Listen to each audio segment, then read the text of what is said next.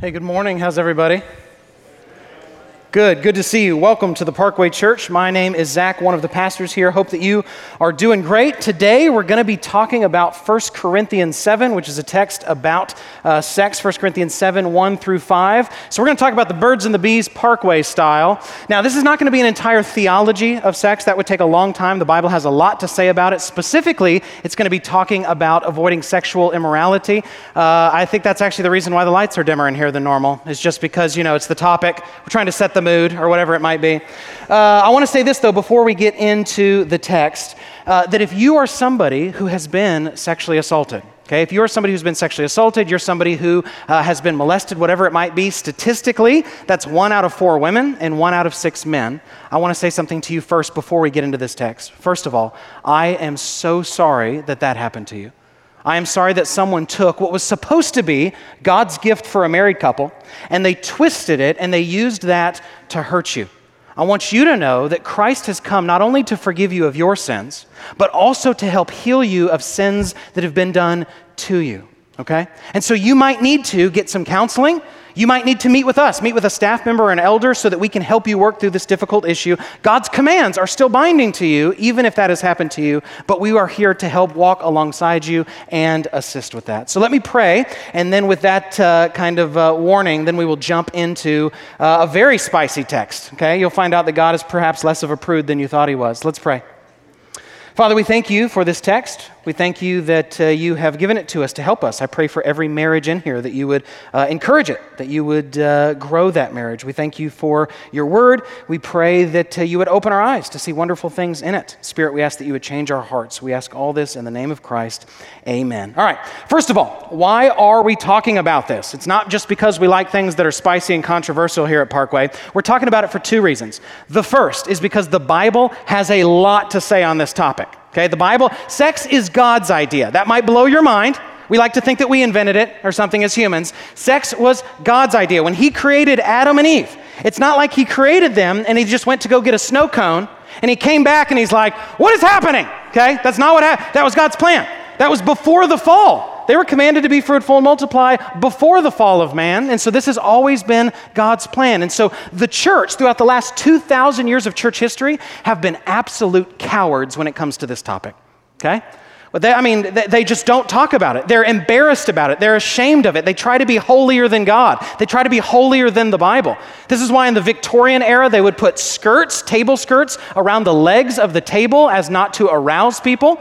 This is why John Calvin kicked a guy out of his congregation and excommunicated him because he said that Song of Solomon was about romantic love.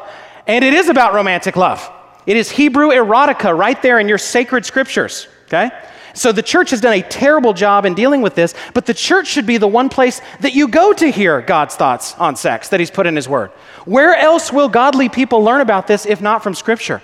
Are we to learn about it from pornography or from the locker room or from gossip from our friends? No, we're talking about it because the Bible talks about it. That's the first reason, okay? The second reason is that this issue is eating our culture alive. This is our issue, just like it was in Corinth. In Corinth, they've got guys sleeping with a stepmom and going to temple prostitutes and all kinds of stuff. That is the God of our day, okay? America does not worship Jesus. America worships Aphrodite. We worship the goddess of sex. That's what we do. So we need to deal with this topic because if we don't, we're the only ones not dealing with it. Let me start with some statistics for you. First, pornography. Every second, 28,258 people are watching pornography on the internet. Pornography is a multi-billion, that's with a B, dollar a year industry, and it makes more money than all professional sports combined. Take all the money made by the NFL, MLB, NBA, professional golf, etc., and you combine it, and it is nothing compared to the amount of money made in the porn industry. 1/3 of all pornography viewers are women. This is not just a man's issue. You would assume that would be something like 5%. 1/3, and that number is going up. Okay, this is an issue that both men and women deal with. Every day there are 116,000 searches for child pornography. The average age that a child first sees pornography is between the ages of 9 and 11. And with the advent of the smartphone, that number's actually gone down. So if you're a parent that gives your children unrestricted access to the internet on some sort of smartphone or something and they're young, you need to rethink your life. We have resources to help you with children and technology, but they probably have already seen it. They're probably already looking at it a bunch, and you just don't know. Sex trafficking. There are 2 million children that are subjected to prostitution in the global commercial sex trade. There are 21 million victims of human trafficking worldwide as of 2012. That's an old statistic, okay? Slavery is a modern thing. We have more slaves today than we would have had even close to in the Roman Empire. And they are sex slaves, 21 million plus. Human trafficking is $150 billion, that's with a B, dollar a year industry. And the city in the U.S. with the most sex trafficking is Houston, Texas. Why? Because it's a port city near the cartels in Mexico. The border issue is not about racism. Stop being naive. It's about stopping cartels from bringing narcotics and child prostitutes back and forth across the border. Premarital sex. The average man in the U.S. has had about 20 sexual partners in his lifetime. By the time they reach the age of 44, there are 95% of people who will have had premarital sex. Almost 100% of people at some point in their life will commit fornication, have sex outside of marriage, 95%. And with this goes along the issue of abortion. 85% of all abortions are done by single women.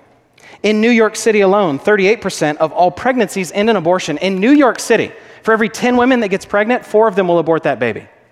Okay? New York City is like Babylon or something. 70% of women who have abortions claim to be Christian. This isn't just an issue that losties are dealing with. This is an issue that some of our own people have had to go through, and Christ can even heal you of the aftermath of an abortion. According to Pew Research, half of U.S. Christians say that casual sex between unmarried adults is sometimes or always acceptable. Half of Christians say that. This isn't just the world out there. This thing is eating the church alive as well. How about homosexuality? About 78% of men who claim to be homosexual have had 100 or more partners. 28% have had more than 1,000 partners, and 79% of the sexual partners they have had are complete strangers.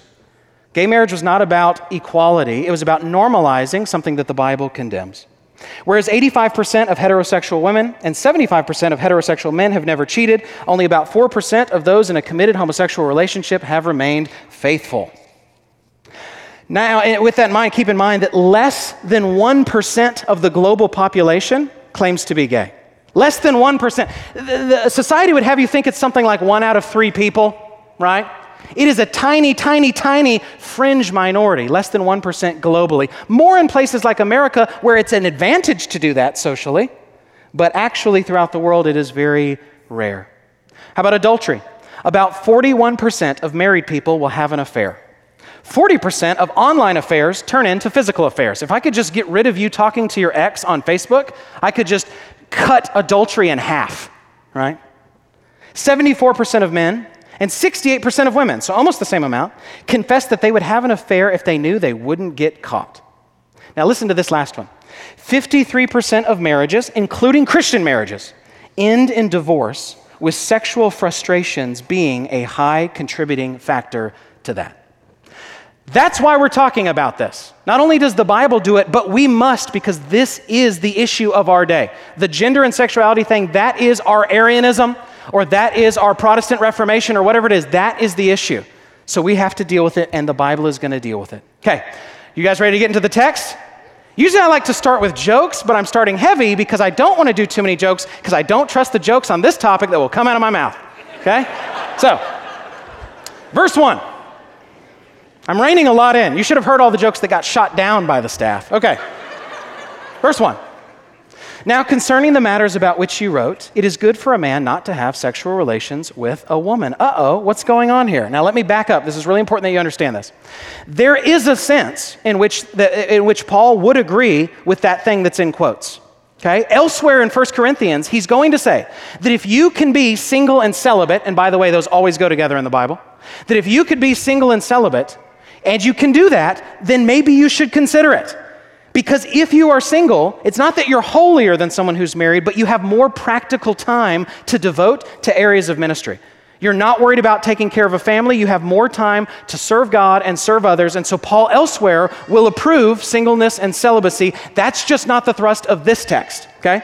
Here's what you need to understand. That phrase in quotations, it is good for a man not to touch a woman, literally is what it says in Greek, or to have sexual relations with a woman. That is not Paul's view.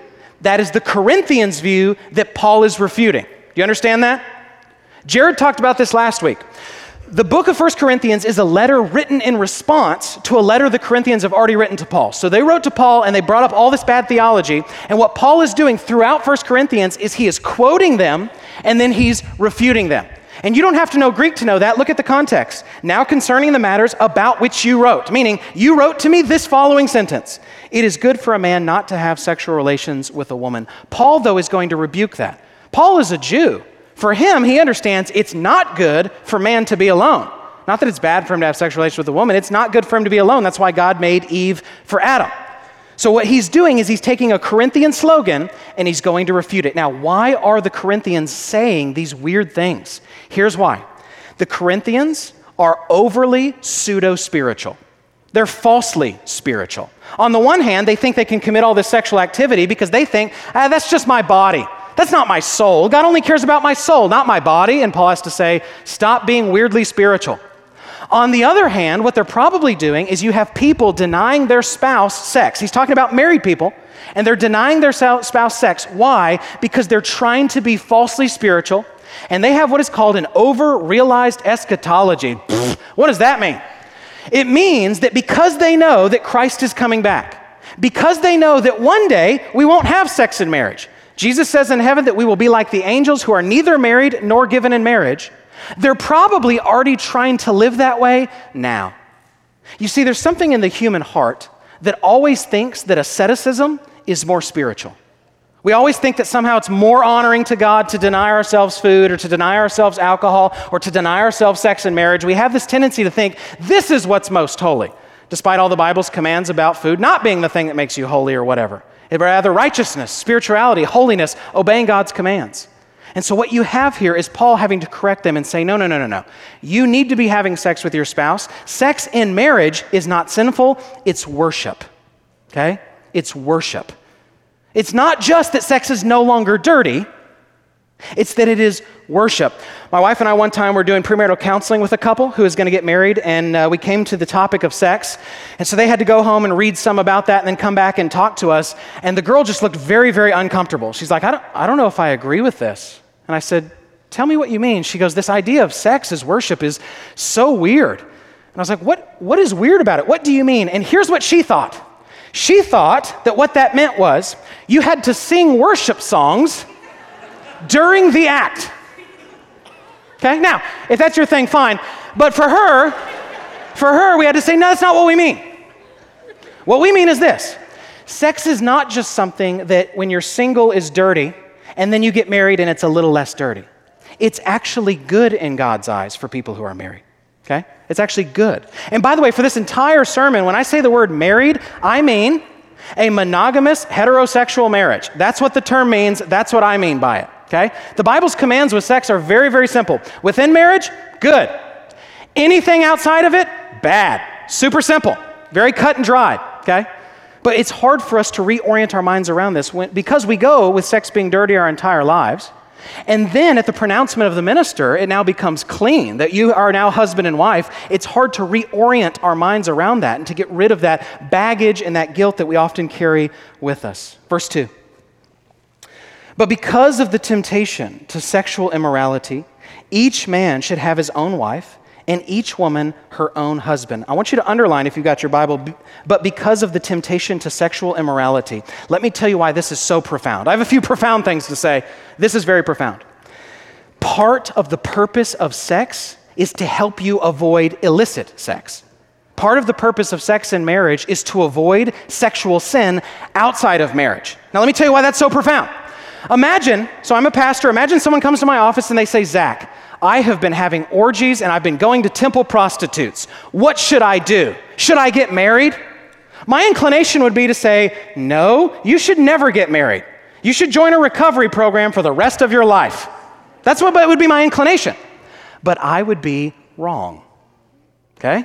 This text is saying that part of the purpose of marriage is to fight sin. It is to fight temptation. When you marry somebody, you're taking on their sexual sin, in a sense, as a burden for you to bear.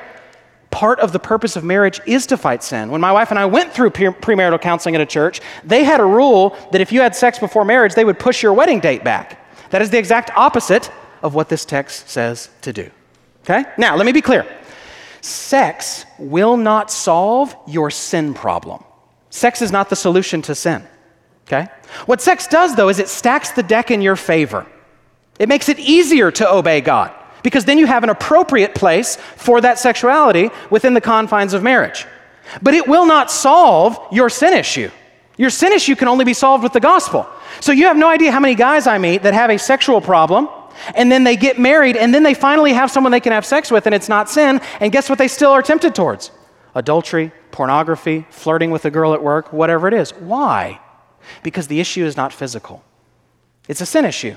What you're wanting is what's forbidden, because your heart longs for what's evil, not what's good, because we're broken and we're sinful. So sex will not solve the sin problem, but here's what Paul is saying. It will help. If somebody is starving and I say, go the next 10 hours without eating, that's difficult for them. But if somebody just had Thanksgiving dinner and I say, go the next 10 hours without eating, they might still get hungry, but it is much easier to obey. Okay? It is much easier to obey. Other thing I want you to see. If you are someone who is single and you want to get married or you struggle with sexual immorality, you know what you should do? Get married. The Bible's super clear on this. Stop doing the ridiculous evangelical thing which goes something like this. God, I so want a spouse. I just want you to bring me a spouse. I just want them to fall down in front of me. I'm going to put forth no effort. I don't want to try too hard. That would be idolatry because I so badly want to get married, so I will just wait. Stop doing that, okay? It's 2021. You can find a date like you buy a car. You can pick a year, a make, and a model. It's super easy, okay? Hitler had a girlfriend. You can do it, okay?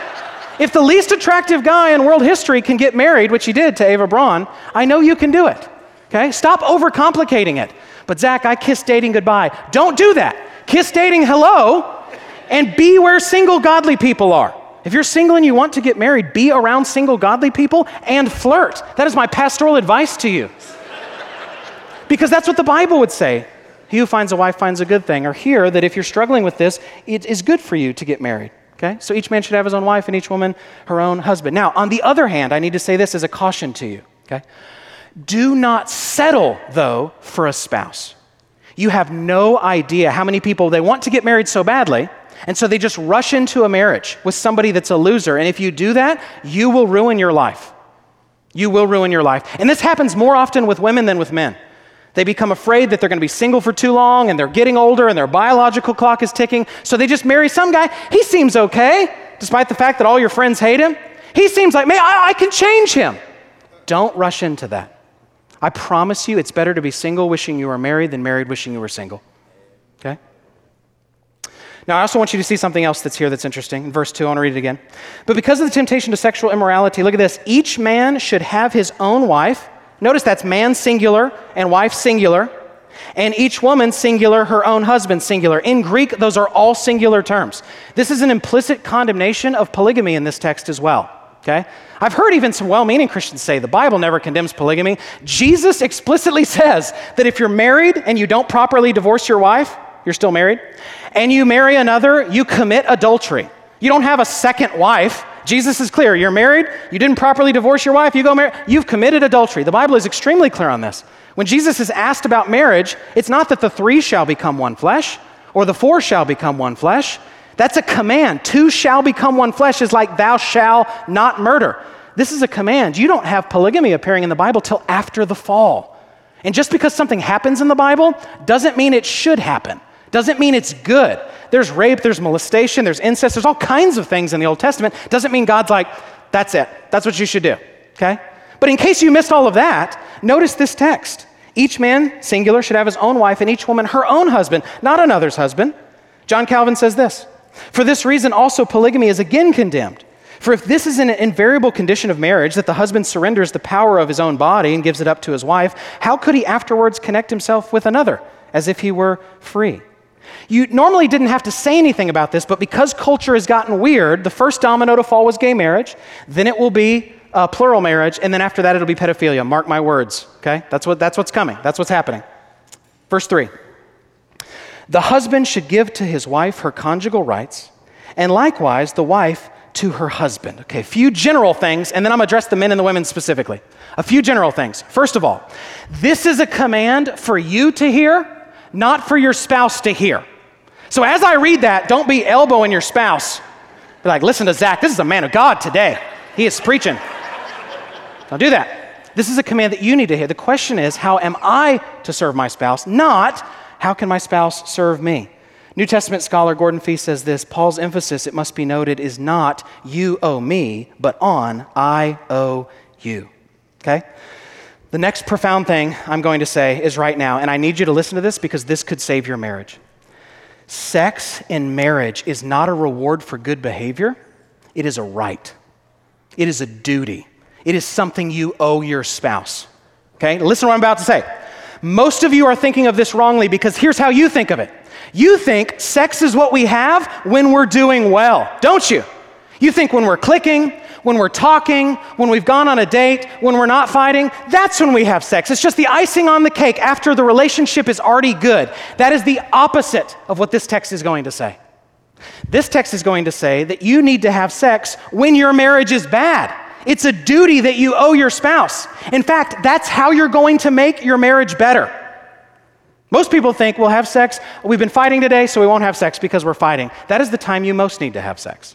The time you most need to have sex is when you don't want to, is when you're fighting, is when you're not clicking, is when you're making each other mad. Sex is the tool that God has given you to grow your marriage and to make it healthy.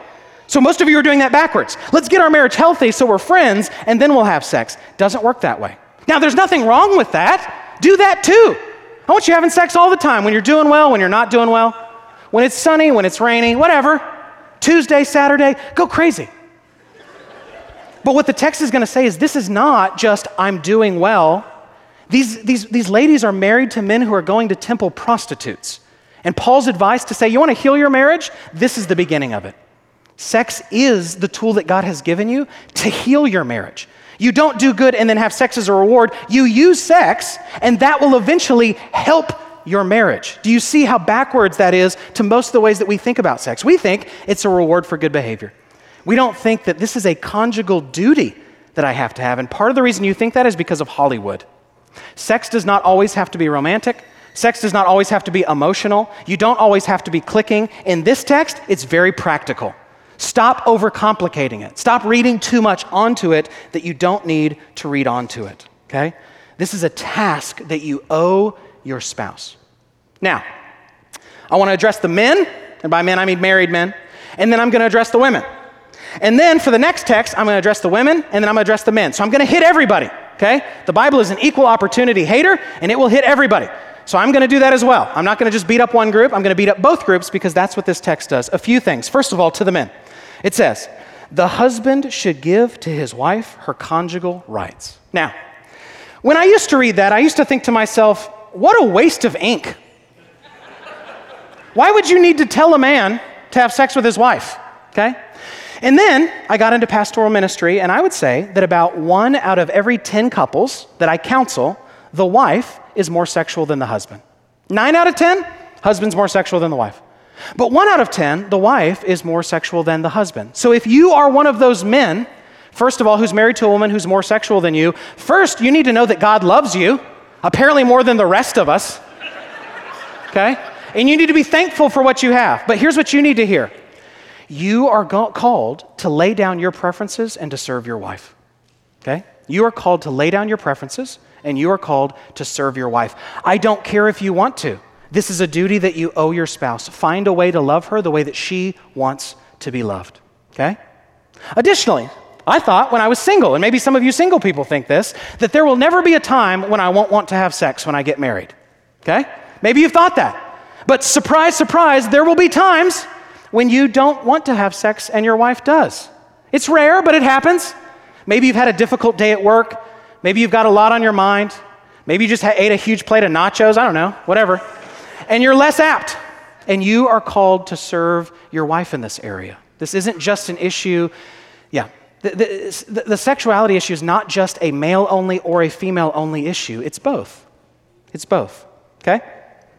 To the women, to the wives, let me say a few things to you, and then I will hit your husbands harder in just a second because I've got more to say to them later on.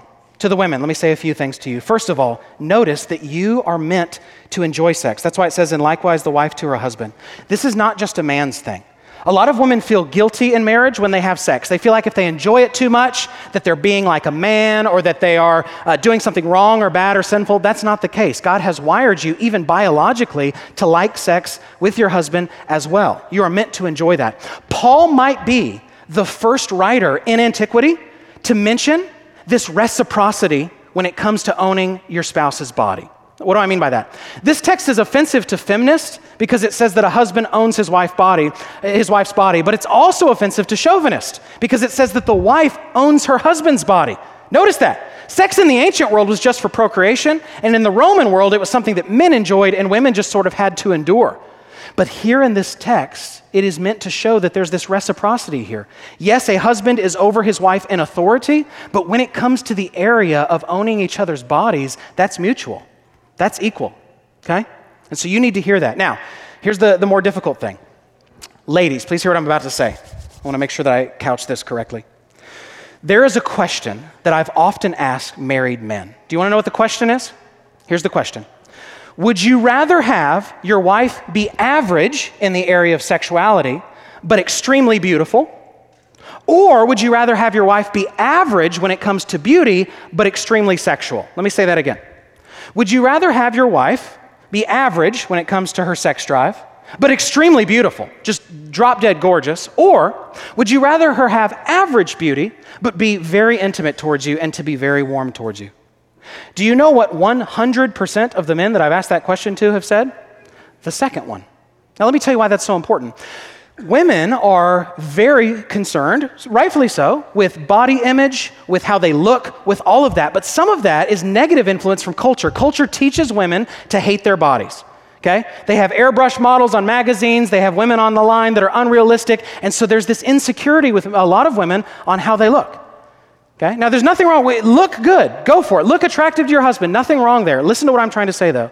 When it comes to you changing your looks, you can only do so much. If you're tall, you're not going to become short. If you're short, you're not going to become tall. If you have your mother's hips that you hate, they're not going away. But what you can control is the thing your husband cares about more anyway. Do you see what I'm saying? This is huge. The thing that's actually under your control, you can change. And that's the thing that your husband cares about more anyway. Keep that in mind. I've seen a bunch of men in a career of pastoral ministry. I've seen a bunch of men cheat on their wife with somebody less attractive than their wife. I've never seen one of them cheat on their wife with somebody less sexual than their wife. They cheat with somebody more sexual. I'm not saying it doesn't happen. I'm just saying I haven't seen it. Verse 4. I'll continue again with the women and then I'll get to the men. Verse 4. For the wife does not have authority over her own body, but the husband does. Likewise, the husband does not have authority over his own body, but the wife does. Let's look at that first one. For the wife does not have authority over her own body, but the husband does. That's my favorite verse in the Bible. That's my life verse. I don't know what you have embroidered on a pillow, but I have that embroidered on a pillow. Now, let me say a few things to the women. First of all, women, wives specifically. It is not wrong for your husband to want you sexually, and he's not being selfish in so doing, okay? A lot of times I hear women speak as if their husband is being, oh, my husband just wants all this sex. They act as though their husband is somehow being selfish for wanting what belongs to him. Does he think you're selfish when you want to have emotional connection and you want to talk to him? They're not selfish because you own your spouse. He owns you and you own him, okay? You need to keep this in mind because this is huge. That it's not wrong for your husband to want you sexually. Do you know why you think it's selfish? Because of boyfriends that you've had. You've had boyfriends that pushed for something that didn't belong to them. So then when you do get married and your husband pushed for something that does belong to him, you think that he's being selfish. But you must realize that boyfriends shouldn't get husbands' privileges and husbands shouldn't get boyfriends' restrictions. Tweet it, okay? Second thing I want you to see, underline that word body. It is not wrong for your husband to want your body. I've heard women say, my husband doesn't want me, he just wants sex. My husband doesn't love me, he just loves my body, or he just loves my body parts. You are your body. Stop being a Gnostic. Bodies don't just walk around, they're attached to people. In the same argument the transgender community makes by saying I'm something other than my body and my body doesn't matter, stop doing that. When your husband wants your body, he's also wanting you. He's not objectifying you. He married you and thus made you a subject, okay? Meaning not an object. So it's not wrong for him to want you or to want your body. He's not being selfish in so doing. But I'm not just saying that. The Bible has some places where it will even praise the body parts of a man's wife. Let me just read a few of those to you. Proverbs 5:18 through 19. Let your fountain, meaning where you go for sexual fulfillment, meaning your spouse, not somebody else's fountain. Let your fountain be blessed and rejoice in the wife of your youth. A lovely deer, a graceful doe, let her breast fill you at all times with delight. Be intoxicated always in her love. Is it hot in here? Did you hear what this just said? This is also one of the reasons, by the way, if you're a nursing mother, you can breastfeed publicly with a cover, but you should not do it uncovered. Why? It's natural. Not according to the Bible. According to the Bible, your breasts are not just a food source for your children, they are also sexual for your husband, okay? Song of Solomon 4:1 through 5. This is where Solomon will praise the body of his wife from her head down to her feet. We're not going to read all of it. It's long. I want to read a few verses, though, for you. Song of Solomon 4:1 through 5. Behold, you are beautiful, my love. Behold, you are beautiful. And he'll start working down her body. Your eyes are doves behind your veil. Your hair is like a flock of goats leaping down the slopes of Gilead. Your teeth are like a flock of shorn ewes that have come up from the washing, all of which bears twins, and not one among them has lost its young. Let's pause for a second. I like that descriptor because he's saying she's got all her teeth, right? Nothing more attractive than a woman with all her teeth. And all God's people who are not from Arkansas said, amen. All right. Your lips are like a scarlet thread and your mouth is lovely. Your cheeks are like halves of a pomegranate behind your veil. Your neck is like the tower of David built in rows of stone. On it hang 1,000 shields, all of them shields of warriors. Your two breasts are like two fawns, twins of a gazelle that graze among the lilies. Mother, may I. And it gets worse or better. Song of Solomon 7 through 9. Your stature is like a palm tree, and your breasts are like its clusters. I say, I will climb the palm tree and lay hold of its fruit. Oh, may your breasts be like clusters of the vine, and the scent of your breath like apples, and your mouth like the best wine. It goes down smoothly for my beloved, gliding over lips and teeth. Listen to Solomon being so naughty, okay? Do you hear this? It is not wrong, ladies, for your husband to want you sexually or to want your body. That's something you owe him. Now to the men. I've got a lot to say to the men. Likewise, the husband does not have authority over his own body, but the wife does. 5 things I want you to hear, men, on this. First of all, because your body belongs to your wife, you should try to look good for her, okay? She tries to look good for you, you should put forth some effort. Wear a clean shirt every now and again. Go ahead and do this. Put your hand up by your ear. If you feel any hair, trim it. Look down at your belt buckle. If you can't see it, join a gym. You owe looking good to your spouse. Do you know why I have this beard other than to intimidate you? It's because my wife likes it. Without a beard, I look like a serial killer. And so she likes the beard. That's why I have it, because my body belongs to her. A lot of the clothes that I like, she won't let me wear. She says, tactical is not really cool, right? But that's because my body belongs to her. So 1, you should try to look attractive to your wife. She puts forth a lot of effort for you. You need to do the same for her. 2nd, you are commanded to pursue your wife sexually the way that she wants sex. There are times where she serves you the way you want sex. But there are times where you need to serve her the way that she wants sex. It is also good for there to be romance and intimacy and all those other things. There's time for champagne and strawberries. There's time for these kind of things. You need to pursue your wife the way that she wants to be loved. 3rd thing, listen to this, because this is what most men don't do a good job, and myself including. The main thing your wife wants from you is she wants you to pursue her emotionally. She wants you to look her in the eye. She wants to have a conversation with you when you're not on your phone. She wants you to bring her flowers. She wants a romantic text messages. She wants to feel like she's the only girl in the world for you because she should be. She wants non-sexual touching too. She wants you to hold her hand or put your hand on her leg or rub her back. Tell your wife you love her. But Zach, I did that a long time ago. Tell her more. Tell your wife how beautiful she is. I told her that last anniversary. Tell her more. She wants a companion in life to emotionally, spiritually, and relationally connect with her. She wants you to come in and ask her about her day. She wants you to care about the things she cares about. She wants your sympathy, not always your solutions. Part of your body belonging to your wife means that you use that body to pursue her the way she wants to be pursued, not just the way you think you should pursue. And if you don't know how to do that, talk to men that are good at it. Okay? Talk to other men and learn how to do it. Number 4, stop being such a jerk to your wife and she will have more sex with you. Okay? Now, she's still called to have sex with you whether you're being a jerk or not. So before you start fist bumping, the Bible says that your wife you're meant to treat as a fellow heir in the grace of life. You are to be kind to her. You are to be gentle to her. You should not be cursing at her. You should not be yelling at her. You especially should not be hurting her. And by the way, wives, if your husband is doing something he shouldn't be doing with you, sexual or otherwise, come talk to us. Because though your husband is an authority over you, the church stands over him. That's why we have our woodshed ministry, where we take men out to the woodshed and we teach them what it looks like to be a man. Okay? Be kind to your wife, okay? I promise you, it might be difficult for you. Men and women don't relate the same. Be gentle, be loving, be patient. Don't be mean to her, don't be harsh with her, be kind with her. Make it easier for her to obey God in these commands. And then lastly, if you're a man who is continually looking at pornography, which is most men in evangelicalism, by the way, you must repent. Don't be surprised that God doesn't answer your prayers. Don't be surprised that you're never walking in joy.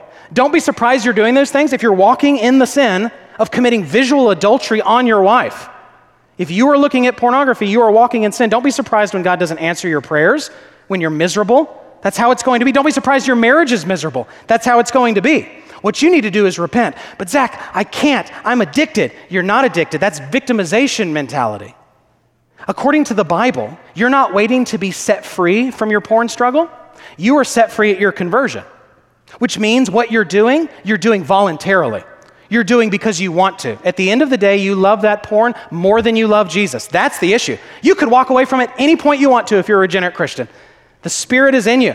So you've already been set free. You're voluntarily enslaved to it. And so what you need to hear is the solution for you is the gospel. At the end of the day, you just love your sin more than you love Jesus. That's the issue. It's not more complicated than that.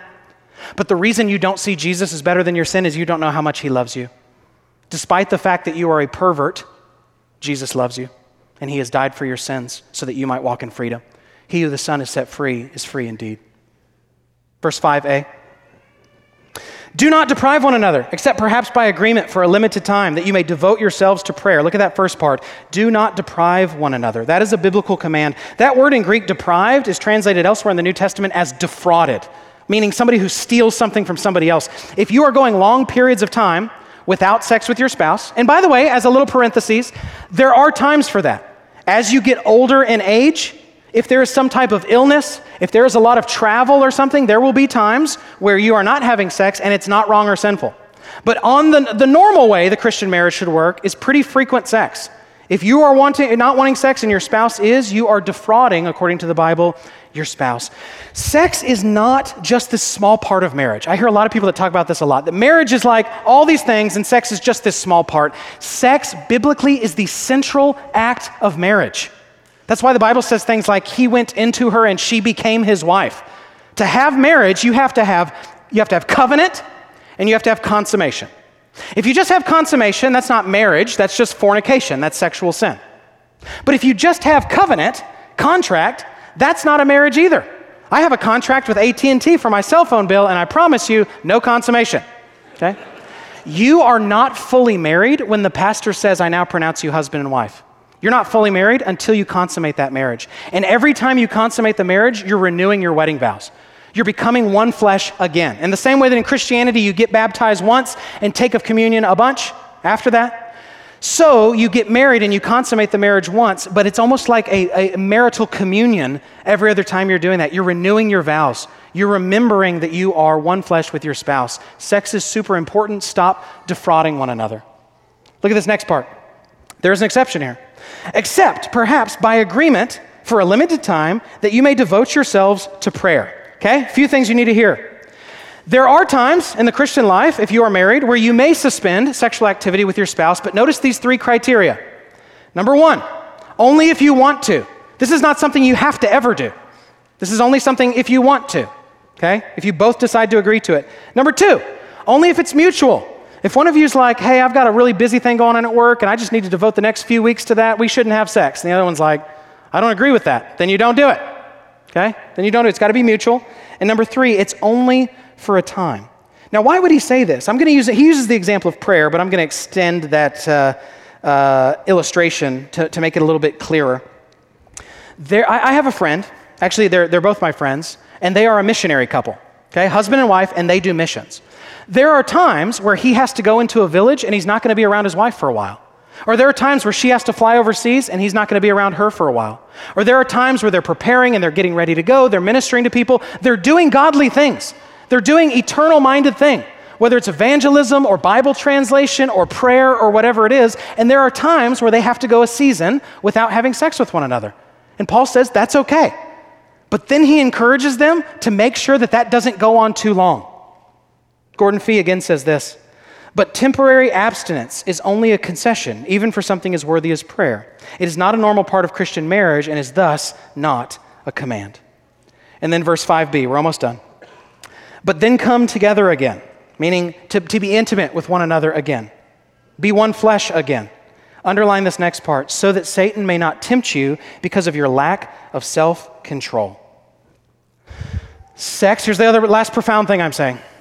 Sex is spiritual warfare, according to this text. Sex is part of the way that you keep the devil far from your marriage. We like to think that spiritual warfare is like prayer and repentance and Bible study. This text says sex is one of those weapons. Let me say it another way. If you have a spouse, you probably have somebody who has sinned against you, especially in the area of sexuality. They might have flirted with somebody else, looked upon someone else with lust, looked at pornography. They might have even cheated on you. You need to hear this. It's not you versus your spouse. It's you and your spouse versus the devil. It's not you versus your spouse. It feels that way, but it's you and your spouse versus the devil. Zach, are you saying that if my husband hurts me or if my wife hurts me, even if they cheat on me, I'm supposed to be having more sex with them? That's not what I'm saying at all. That's exactly what God is saying. But Zach, that's too painful. Tell the women in Corinth whose husbands are going to tipple prostitutes, and Paul writes this advice. That is what God is saying.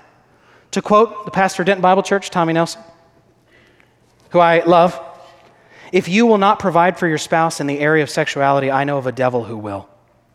And even John Calvin, as prude as he is, says this, for we are exposed to Satan's temptations in consequence of the infirmity of our flesh.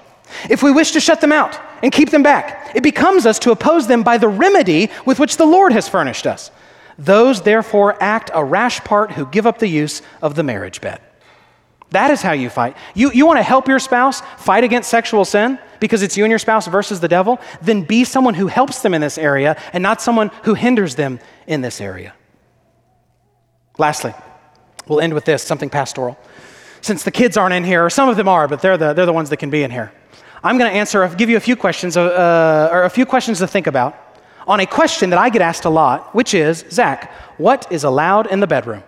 It's just me and my spouse. We are married. What is allowed and what is not allowed in the bedroom? Now, I've created a series of illustrations. I'm kidding, I didn't do that. I'm just going to give you some questions that you and your spouse can talk about and you can think through. It would be inappropriate for me to get up here and list acts or something like that. So I'm just going to give you some questions and we'll end the sermon with that. Okay? We'll end the sermon with that. What is allowed in the bedroom? A few questions to ask.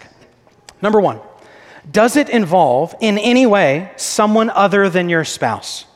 Okay? It cannot involve someone other than your spouse. This would outlaw adultery, swinging, pornography, pretending that your husband was your boyfriend from college, whatever it might be. Okay, you cannot bring a third party into your marriage, mentally or physically. Number two, is it something with which your spouse is uncomfortable? Do not make your spouse uncomfortable. Okay? When we talk about adiaphora issues and we talk about strong Christians and weak Christians, some of you will be stronger in this area and others will be weaker in this area. If you are the stronger partner in this area, you need to concede to the weaknesses of your spouse. Now, if you're the weaker spouse on this area, number three, are you uncomfortable with something you should not be? Are you uncomfortable with something you should not be? Number four, And by the way, you don't have to write all these down. If you want these, just email me and I'll send you this list. That way you can just listen. Number 4, am I just trying to please myself or am I trying to please my spouse? Number 5, does this act make my spouse feel unloved? Does this act make my spouse feel unloved? Number 6, this is an important one, so I started the sermon this way. Does my spouse have any previous abuse in their past that might need to be worked through first? Okay? If you have been sexually assaulted or molested, which again, 1 out of 4 women, 1 out of 6 men, you need to work through that. Don't just let that stay in the back of your mind. Go get counseling. Come here and get counseling. You have to work through it. If you're single and you've been assaulted, sexually assaulted, work through that before you get married. So that way it's not as difficult for your spouse. Number 7, in what areas do I have a false sense of shame or guilt, even though sex and marriage is meant to be fun and exciting? Where do you have a false sense of guilt? Number 8, in what ways am I bitter with or not satisfied with my spouse, and why? And then number 9, do I have a tendency to de-emphasize sex or overemphasize sex, and why? You see, people err on 2 sides of the spectrum. Some that think that sex is gross. Others think that sex is God. Neither of those are right. The sex is gross person is someone who always thinks it's dirty, always feels it's bad, doesn't want to do anything fun with their spouse. The sex is God person is the person who commits sexual sin, who has an idol of sex. That's the thing they most care about in the entire world. Neither of those are right. What's correct is sex as gift. Sex as gift to a married couple. That's God's gift to you on your wedding night. Other people, for your wedding, they get you, a toaster. God's gift to you is sex. Now, I don't know how much you like toast, but God gives the better gift. Okay? God gives the better gift. Now, I realize that we're out of time. I wish I could talk more about this. There's a whole theology of sex. I would love to be able to talk through more at length. We don't have time today. I realize some of these things are hard to hear. I realize some of these things are difficult. I realize they're countercultural. Again, as we say at Parkway, please don't get mad, get coffee. Don't just get angry with us and ghost us. Email us. Let's sit down and let's talk about whatever the issue is. We would love to be able to help encourage you, teach you, correct you, pray with you when it comes to this area if we can. Let's pray as we prepare our hearts for communion. God, we confess that you have invented sex. That was your idea, and we have taken it and we've twisted it. We've perverted it. We've made it something that it should not be. Would you help us? It's hard for us to walk this line of seeing it as a good thing without de-emphasizing it or overemphasizing it. All of us are going to be tempted to fall into one of those 2 ruts. Would you help us think biblically about this? I pray for every marriage that's listening to this sermon. I know that there are marriages here that are on the rocks. There are marriages that are leading towards divorce. There are marriages where there has been sexual sin by one of the partners and it has grievously hurt the other partner. But I also believe that Jesus' blood can fix all of it. Maybe I'm just naive. Maybe I'm just stupid. I just think that you're God and you can do what you want. And so I ask that you would please help the marriages in our church. I pray that marriages at Parkway would always be strong. I pray that we would have families that love you. We would disciple our kids well. These are all gifts. We love you and thank you. It's in Christ's name we pray. Amen.